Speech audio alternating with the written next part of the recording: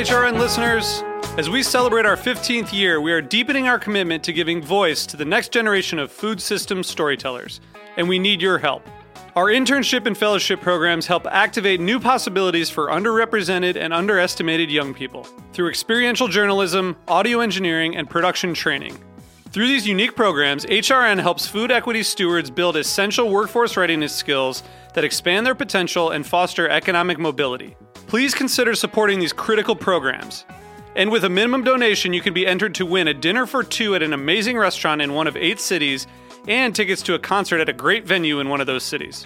We have incredible partners across the country who have donated, as they also share our passion for helping to educate the next generation of food systems storytellers. Check out heritageradionetwork.org/15 to donate and enter to win today. That's heritageradionetwork.org/15 to donate and enter to win today.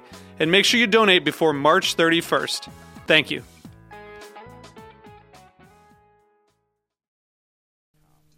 This program is sponsored by Cane Vineyard and Winery. For more information, go to cane5.com. You're listening to Cutting the Curd, hosted by Ann Saxelby.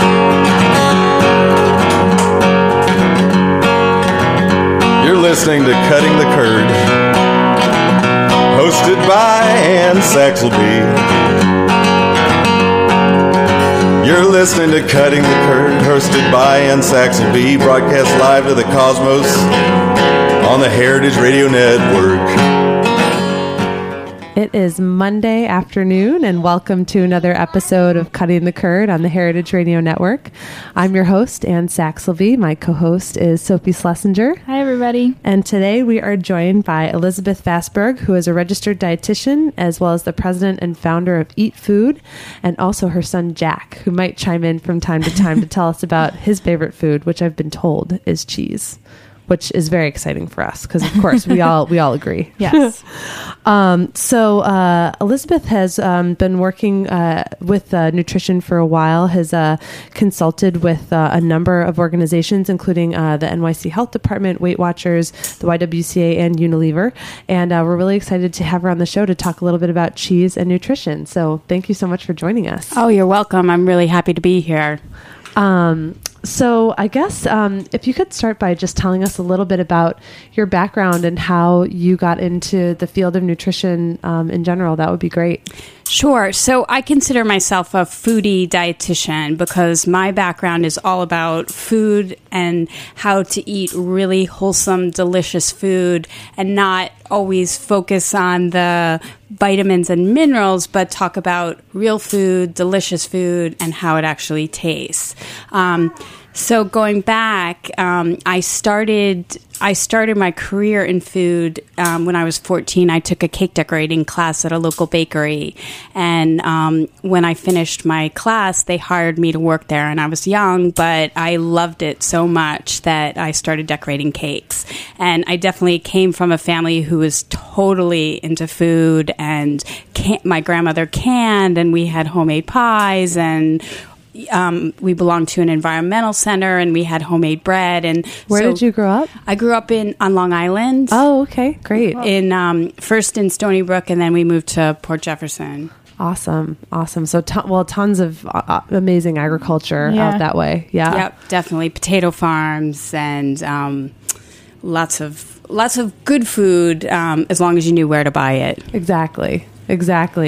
And so 14, I love it. My first job was at 14 also. I worked in an ice cream store. So I feel like, sometimes you get bit by the bug early. Yeah.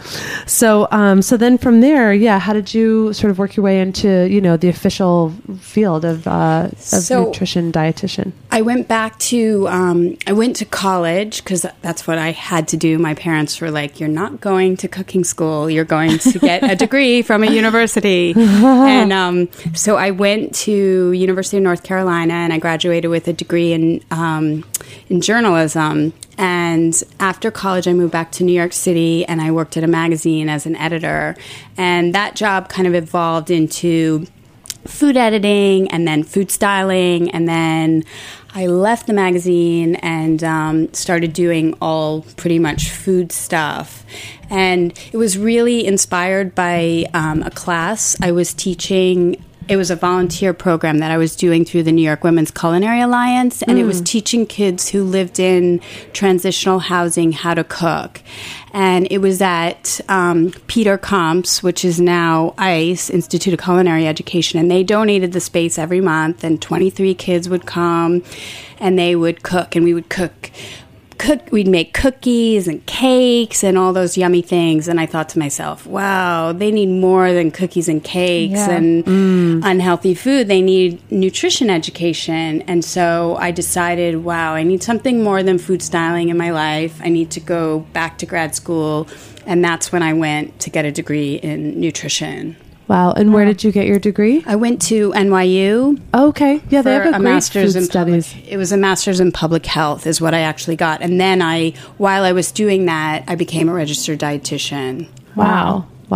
So that's interesting that you labeled yourself as a foodie dietitian, because I feel like I took one nutrition class. I actually attended NYU as well. Okay. I studied art, but I was made to take, science classes. And so that was my way of getting out of a science class. I was like, I like food. I'll take a nutrition class. Yeah. And, I felt like my teacher wasn't so, I feel like, I'm going about this in the long way, but I'm thinking there are two camps of dietitians. I think there are those that are probably more, interested in the counting of, calories and the vitamin A and the vitamin B. And then there are people like you who encourage a more holistic approach. Would you agree? I think so. And I think the field is changing a lot. And I think it's opening up, whereas you would find definitely many more dietitians who are very interested in food and how it's grown, where it comes from, and how delicious it tastes. I think in a way we get stereotyped into that like traditional hospital role, right, whereas many dietitians now aren't doing that at all. Yeah, that's what I was going to ask. Like, of your class when you were in school, did you feel kind of like the odd woman out, being someone who was so into food and eating, or were a lot of your classmates like that? I mean, I would say definitely a little bit, because I was like, don't you know how to cook? Like, how are you going to teach people about fiber if you don't know how to use it in a recipe? That's a really interesting point. Yeah. And a lot of what I do in my practice, like my office has a kitchen in it, because when I have a client, I always tell them, wait a minute, let's just go make a recipe. Let's cook something together. And then they see, wow, it's actually not that hard to do it. Right. And then they feel confident. And then they're like, wow, I could make, a grilled chicken breast, and I could actually use whole grains, and I could sprinkle some, fresh cheese on it. And healthy food can taste actually delicious. It doesn't have to taste bad. Yeah. So that's really cool. That link between actually cooking and knowing the science of it is so huge, crucial, because isn't it true that a lot of nutritional elements actually change with the cooking process? Yeah, and I think a lot of that still is so misunderstood. It's like, it's like the difference between taking a vitamin versus eating a food. If you eat broccoli has so much more in it than fiber and vitamin C. They don't even understand it, because the science of nutrition is also pretty new. I mean, turn of the century, that's when vitamins and minerals were really being looked at. So I think it's all very, very new and that's why I always say to people, like, eat the food, because it's got something in it. We've been eating it for centuries and centuries, and it's going to be better for you than a pill or just not getting the real food. And more fun. Yeah, totally. Everyone loves having, a little plate of steamed broccoli more than, me anyways, than taking a pill, you know? Totally. And so who are some of your clients now? How have you put your degree into practice? So I think the benefits of being a foodie nutritionist is that I got hired by Jamie Oliver's group. And so I've been working with him with his LA project, which is this mobile teaching kitchen. And it's been really fun, because it's been about food. I've had to kind of pull back the nutrition a little bit and really focus much more on food. And so what does, can you tell us a little bit about that project, Yeah, what it does and who it reaches? So the first year it was funded by the California Endowment, and it went to low-income catchment areas in LA, around the LA area. And what I did was I designed the curriculum and I worked on the recipes to make sure that they met specific guidelines. So I'm conscious of vitamins, minerals, fat, sodium, but I also am not going to sacrifice flavor and taste, which I think is what he's all about. I just had to make sure that it was within the guidelines that were okay. Sure. Yeah, absolutely. And is that only a California-based program, or is that national? Right now, it's in California, and hopefully it will, it'll definitely be national at some point. Okay. I'm trying to do a program this summer with Boys and Girls Clubs here, because it was at one of the sites for the truck was Challenger's Boys and Girls Club in South LA. It's one of the largest Boys and Girls Clubs. So, and it's such a good outlet because the kids go there every day, and you Right. can really teach them, and they're great kids, and everybody loves food. Like when you do a cooking class, kids love it. Yeah. Yeah, I was going to say, what's the response? And do you get a lot of resistance to certain kinds of foods, or is everyone just really eager to learn? I think in most cases when you're in that situation, there's definitely yucks and yums and, oh, I would eat this or I wouldn't eat this. But Sure. typically when you work with kids and you let them kind of touch it and feel it and chop it and smell it and be able to say yuck or yum or I like this or I don't like this, usually you get a good response. Yeah. Yeah. Like I've been working with kids for over 20 years, so I'm much older than maybe you think. Anyway, so it's been a long time, and I've kind of watched that journey, and I just look at the kids now, and I'm like, yeah, kids are kids, and they'll try things. And I mean, even with my son, it's like if I'm cooking with him, he'll taste it. He'll be like, yeah, or no, I don't like it. And at least they're being exposed to it, so they can say, oh, I've had this before, I don't like it, or I remember this, I love it, I'm going to have it again, instead of never even really knowing about it until they're much older. Exactly. And one of the things that we do and what we have tried to do with the classes, and something that I always try to do when I'm teaching kids in low-income neighborhoods, is to expose them to different things, but also make sure that they can buy it themselves. The other one. Jack's chiming in. Jack, do you want to say hi to everybody on the radio? Do you want to say hi to your dad? Or say hi to somebody? Say hi, Daddy. Hi, Daddy. Good job. All right. Thank you. Well, actually, and with that, I think it's time for a quick break. But when we come back, we're going to talk more about your work, and then also about how we can learn more about cheese and nutrition. So stick with us on Cutting the Curd. I want toys.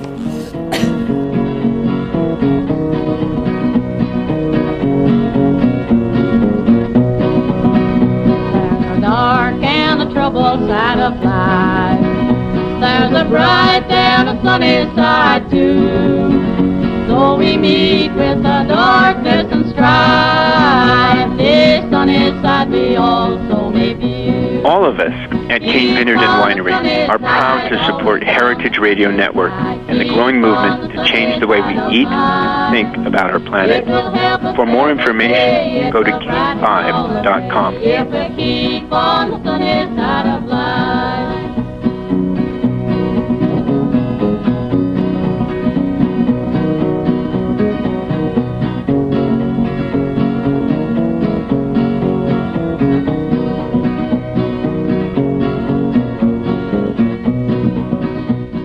All right. And with that, we are back on Cutting the Curd. We are on the Heritage Radio Network, which is in the backyard of Roberta's Pizza in Bushwick, Brooklyn. If you can come visit us anytime, if you're having a pizza outside, you can look at us here in the studio. And if you want to learn more about the other shows on the network, you can check it out at heritageradionetwork.com. So we are here today with Elizabeth Fassberg, who is a registered dietitian and the president and founder of Eatfood. And we've been talking about her work teaching kids how to cook, going from a food lover to a dietitian, so she can spread not only her love of food, but the ways that it's actually best to eat it and best for us. And so I'm really curious to know how you got into the cheese side of things. I know you and Sophie met at the Parmesan Expo. Yes. So it was at the 5-Borough Bike Tour Expo. And there were all of these, stands that you could visit as you were picking up your pass for the bike tour. And a lot of them were Powerade or powder, that sort of stuff. But there was this one stand that was all Parmesan cheese, which I was doling out to people. And all these people were asking, why Parmesan? Why are you here? How is this healthy? And Elizabeth was there to give a lecture, which I thought was great. And immediately thought it'd be great to talk about on the show. So maybe you can tell us how you hooked up with them and what you think about eating cheese. Yeah. So I was at the 5-Borough Bike Tour event because I was asked by Parmigiano Reggiano to represent the cheese and to talk about how Parmesan cheese actually makes a good something good to eat while you're biking, as well as a recovery food. And I said, sure, I can promote Parmigiano Reggiano cheese because I love it. And Jack here, do you like Parmigiano Reggiano cheese? Oh, God. Yes, he loves that was a yes. So I love the cheese. I think it's delicious. And I also think that it has a lot of health benefits that people don't even think about. I mean, we think of cheese as being high in saturated fat, high in calories, and not good for you. But really, cheese can be perfectly healthy as long as you eat it in moderation, and it has nutritional benefits. So as a dietitian and a foodie kind of person, I always think, well, first off, does it taste good? And second off, what are the benefits to my body? Not necessarily analyzing the criteria, but actually Parmigiano Reggiano has 30%, an ounce has 30% of your calcium for the day. It's a complete protein. Wow. That's a lot. Yeah, for a woman who needs 1,000 milligrams a day, or even for, teens who need more, just packing a little domino-sized block of cheese is a third of your calcium. And, it's one of the minerals that we're deficient. A lot of people are deficient in, especially women and kids. So the nutritional benefits they're good for you. You don't need that much. It has a strong flavor, so an ounce is very satisfying. It's easily digested because of the way it's produced. It's, the way it's produced also, so much care is taken in the way it's produced that you're just like, wow, special cows, special region of Italy. It has, it has to be aged a certain amount of time. The person taking care of the cheese has to have very specific training, 8 to 10 years. That's how much time it takes for someone here to be a brain surgeon. Yeah. So. Yeah. I think that, I often do that. If I'm ever at work, and I think I'm really lucky that I work in cheese, because I get crabby when I get hungry. And so if I ever really need a little quick fix, a chunk of Parmesan, it totally does the trick. Yeah. It's so good. But it's only 110 calories, between 110 and 130. There's a range. So you think about it, if you have anything, it's any kind of snack, it's going to have at least that many calories. Yeah. That's a really and it's good protein. point. It's a complete protein. All cheese is a complete protein. Has vitamin B12. So it's very satisfying. You don't need to eat that much. Yeah. Can you explain really quickly what a complete protein means in a food for our listeners? Sure. So when we talk about complete protein, it means that it has all of the essential amino acids. So those are the amino acids that we can't make in our body. We have to ingest something in order to get those amino acids. Okay. And so having it in one food, a lot of times it's like beans and rice. The combination completes the protein, but on their own, they're not complete. Interesting. Magical cheese. I love it. I totally love it. So now let me ask, are there, you mentioned, teens and women being more in need of calcium. Are there different groups of people who, benefit greater from dairy and cheese? For instance, I don't know, young kids or teenagers versus older people? I mean, I think everybody can eat cheese. There's no reason that it has to be specific to a group. And I think that especially now where we have all these artisan cheesemakers and there's beautiful cheeses out there. It's like Jack and I always go to the cheese store in our neighborhood, which happens to be Ideal Cheese. And we go there and we just taste cheese and it's delicious and he loves it. And he'll ask, I'll let him be the first taster and just taste it because it's all these flavors from all around the world and, special cows that are producing this cheese or sheep or goats. And so he, and so it's a good experience and also it's good for him and it's fine for everybody to eat cheese. Again, it's about moderation. And what would moderation be in terms of, I know you said an ounce of Parmesan. I have been known to eat, I would say, a quarter pound of cheese at a time. And I know I'm probably an extreme example because I work in cheese and part of the job is we have to taste a lot of stuff. But what would you say would be a good amount of cheese for somebody to consume in the course of a day? I mean, probably, an ounce is a serving. And honestly, it really depends on how your calorie and fat intake for the day. So if that's your main source of calories, then again, it could fit. You could have more or less depending on your total calories. Okay. And I was also wondering, what about, can we talk a little bit about lactose intolerance and, sort of dairy allergies and stuff? As a cheesemonger, I have a lot of people who come to the store and they say they're lactose intolerant. They say they can't eat soft cheese or they say, I can eat goat and sheep, but not cow. Can you talk a little bit about why people have different sensitivities and things like that? Yeah, I mean, there's definitely different sensitivities and a lot of times sometimes it's the lactose and sometimes it's other enzymes in the cheese that cause the allergy. And definitely lactose is definitely usually with the cow's milk cheese. But I thought I thought the vast majority of it was converted to lactic acid when the cheese was being produced. Aged cheeses, and so some of the cheese that isn't, like Parmigiano Reggiano, is definitely lactose free. Mm-hmm.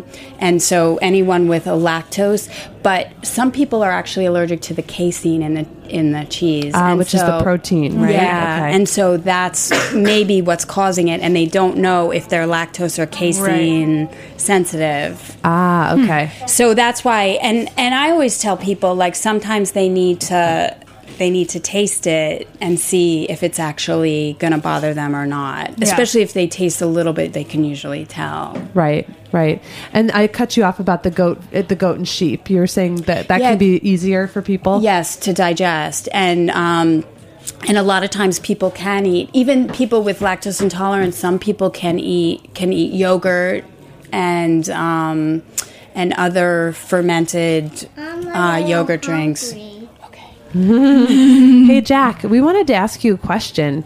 What's your favorite kind of cheese? Drunken goat. Drunken goat. Drunken goat. Wow. That is so great. Do you know, Jack, just 2 weeks ago, we had the lady here in the studio who brings all the drunken goat cheese from Spain. Yeah. Michelle? Yes, yeah. Michelle Buster, who's from Forever Cheese. We know Michelle. Michelle's our friend. That's hilarious. If you would have asked me that question when I was Jack's age, I would have said American. Yeah. I think that was or maybe cheddar. That was the only ones, those are the only ones that I knew. We don't buy processed cheese. Yeah. Good for you guys. Good for you guys. That is really, I don't really even great. know if Jack would like it. So now what about, and this is a little bit more on the controversial side of things, but what are your thoughts on raw milk and raw milk cheeses?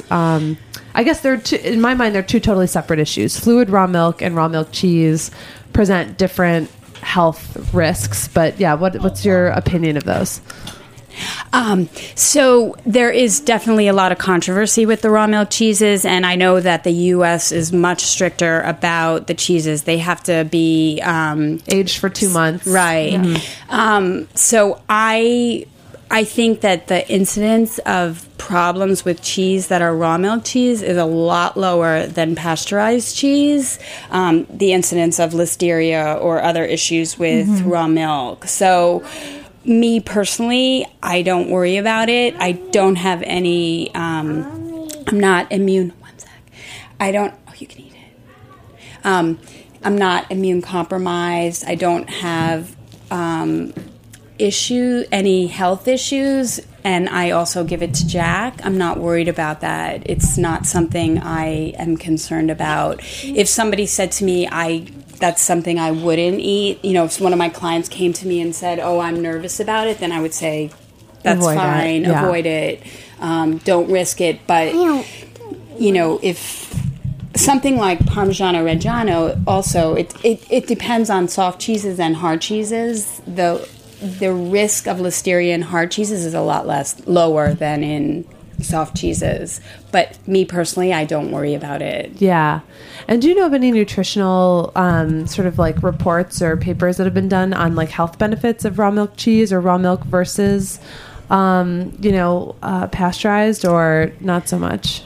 I don't, but I know I would say that flavor is definitely affected. And again, it's like I haven't read that much about raw milk cheeses, only because we can only get them here at small farms, or they're so strict unless you're traveling through Europe, which we've done, and I don't worry about it. Yeah. But here, we're strict about certain things, and other things we're totally not, which doesn't make sense. Yeah, that's true.